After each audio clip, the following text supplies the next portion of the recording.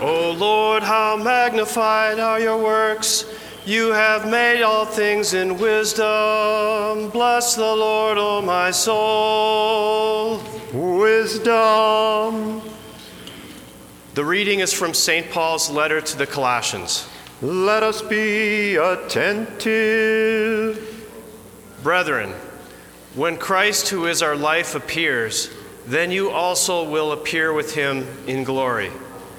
Put to death, therefore, what is earthly in you: fornication, impurity, passion, evil desire, and covetousness, which is idolatry. On account of these, the wrath of God is coming upon the sons of disobedience. In these you once walked when you lived in them, but now put them all away: anger, wrath, malice, slander, and foul talk from your mouth. Do not lie to one another, seeing that you have put off the old nature with its practices and have put on the new nature, which is being renewed in knowledge after the image of its creator. Here there cannot be Greek and Jew, circumcised and uncircumcised, barbarian, Scythian, slave, free man, but Christ is all and in all. Peace be to you, the reader.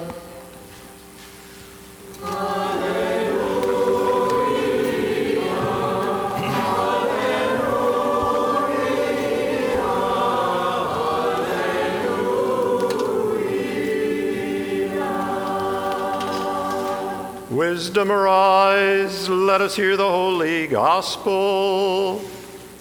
Peace be with us. And with your spirit. The reading is from the Holy Gospel according to Luke.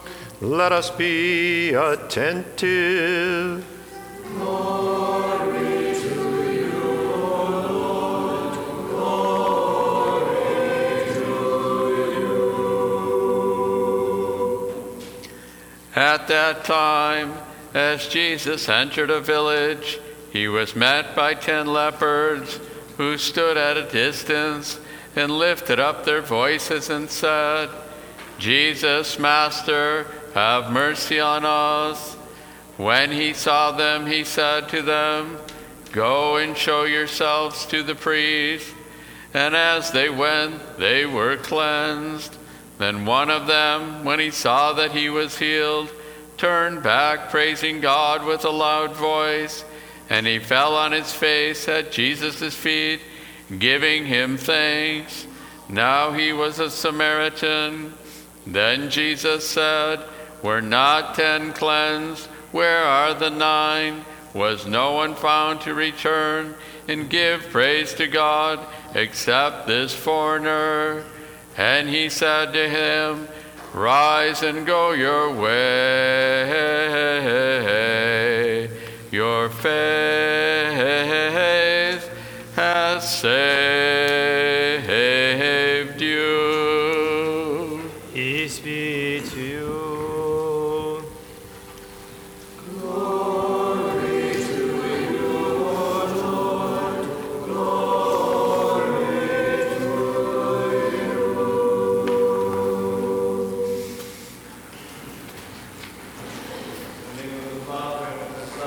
Holy Spirit. Amen. Amen.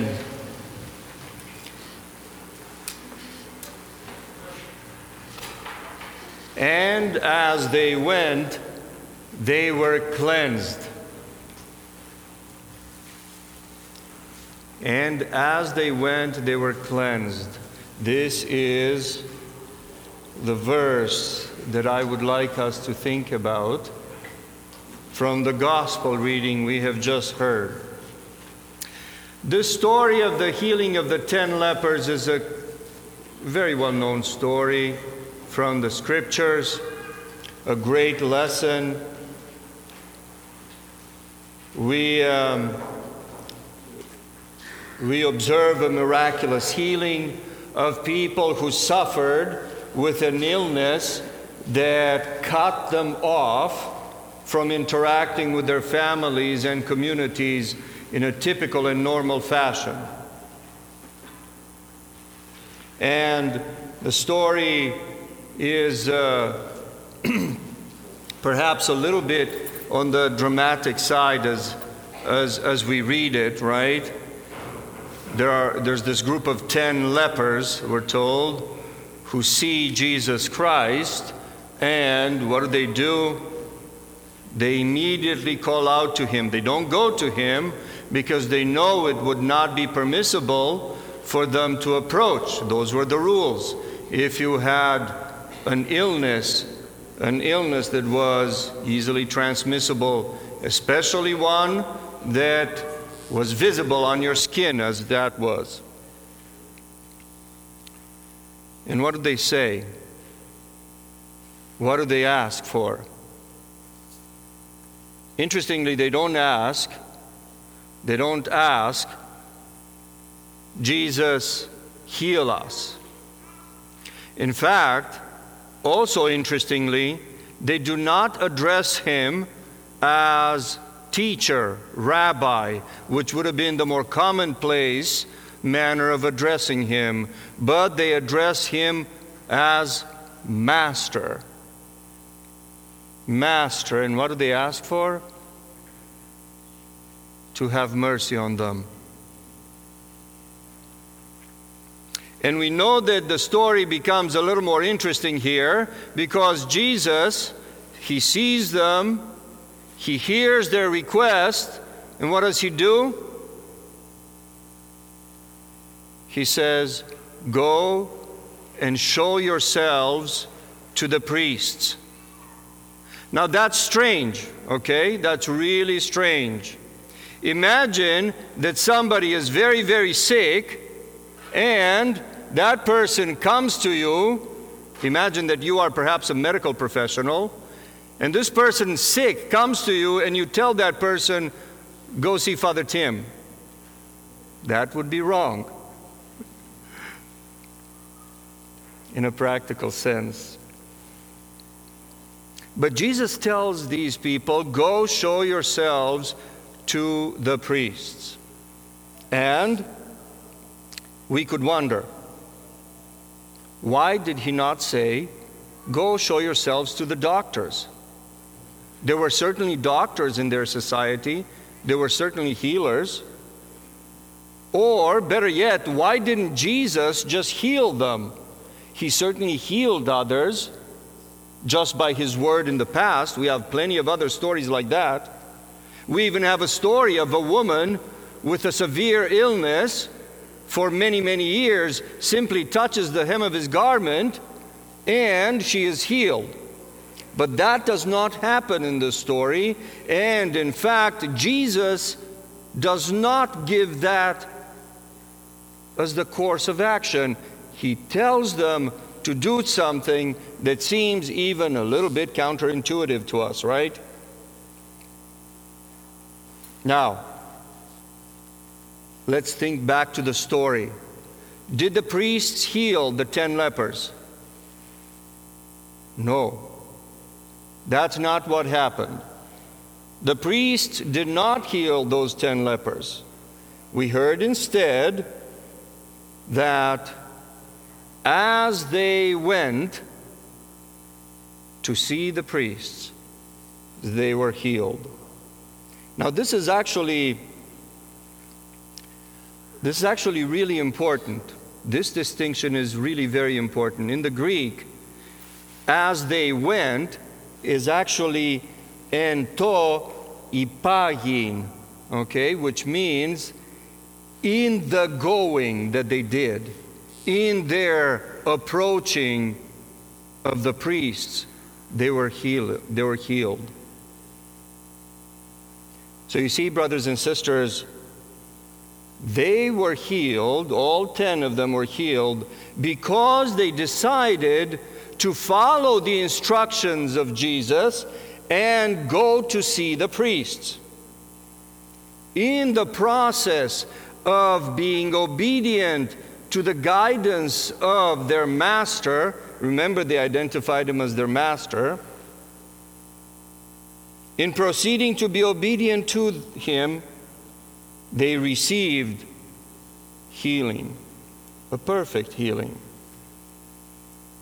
Now you see, obedience is visible in the actions that we take. Let that sit with you. I'll get back to that. Obedience is visible in our actions. Let's return to the story. All 10 lepers are healed. Only one returns to give thanks. We know that. So what do we see? What do we see here? Thanksgiving, gratefulness, likewise, is either visible or invisible. It is entirely possible that the other 9 lepers who were healed also had thanksgiving in their hearts. We don't know that. But what is clear, what we know for sure, is that they did not make their thanksgiving visible. Many of you have perhaps already interacted with me prior to going to a surgery or some medical procedure. People will often come and ask for prayers before surgery, and I always tell everybody, I won't do the prayers before unless you promise that you're also going to come for the prayers of thanksgiving after surgery. And most of you do. Thank you. But more importantly, thanksgiving is visible, and we have to make it visible in the actions that we take. After this one healed leper returns, Jesus says to him, "Rise and go your way. Your faith has made you well." Your faith has made you well. Have you heard that before? Yes, we have. We've heard that in other interactions that Christ has had. So you see, we learn still that it is the faith that this one particular leper, that he had, this faith is what healed him. But there is something different, because clearly the 9 lepers who were healed and did not give thanks also had some type of faith, did they not? They had enough faith to be obedient to the instruction to receive a blessing, even if they either forgot or ignored to continue the relationship they had begun with Jesus when they asked him for mercy. Even if they forgot that, they must have had some type of faith. Is that sufficient? Should we stop there? Now, brothers and sisters, I think you and I are most often like the 9. We are not like the one. We want to be like the one who returned. We often claim to be like the one who returned, but we are not. Everything we do in our society points to that effect.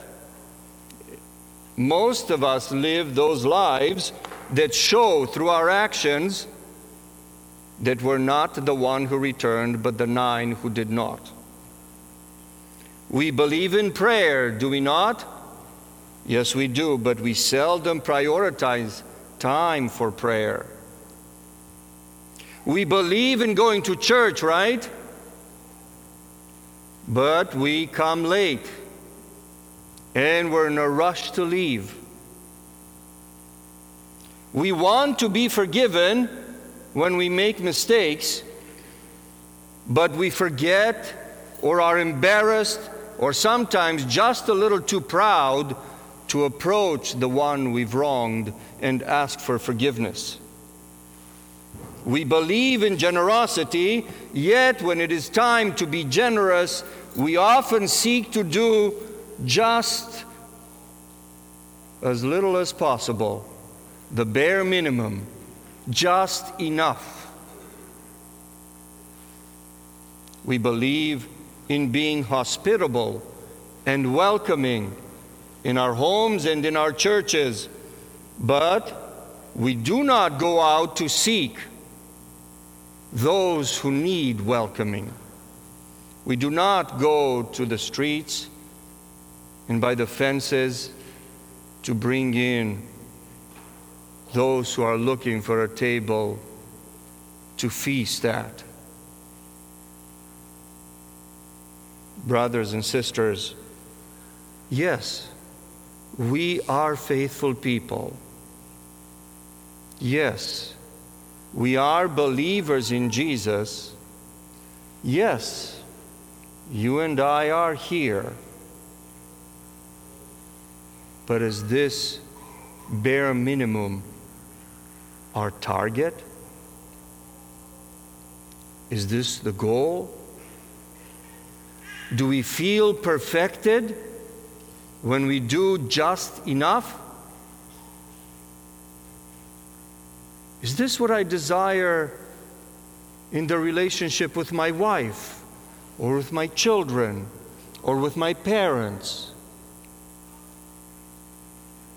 Is my wife only worthy of my just enough effort?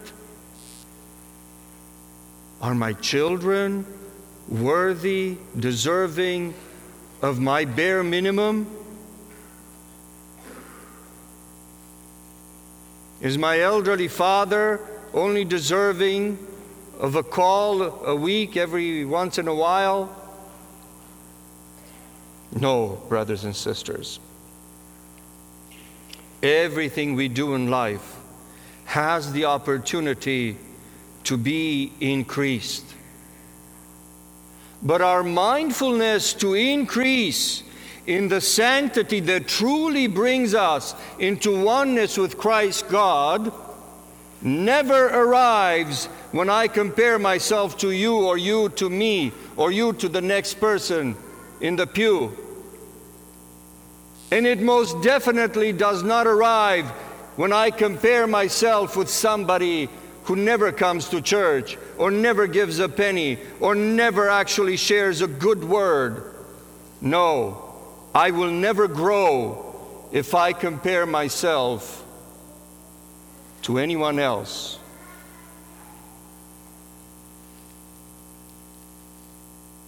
I must compare my status now with my status from yesterday.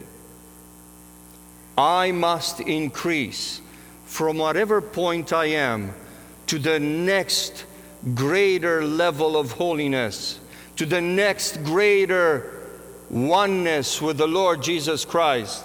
Because my standard is not some holy saint that I read stories about. All of these wonderful fathers and mothers of the church are just but other rungs on the ladder leading up to the only standard that you and I have. And that standard is Jesus, who is the Christ, the anointed one of God. Brothers and sisters, make your faith visible. Make your obedience visible. Make your thanksgiving visible.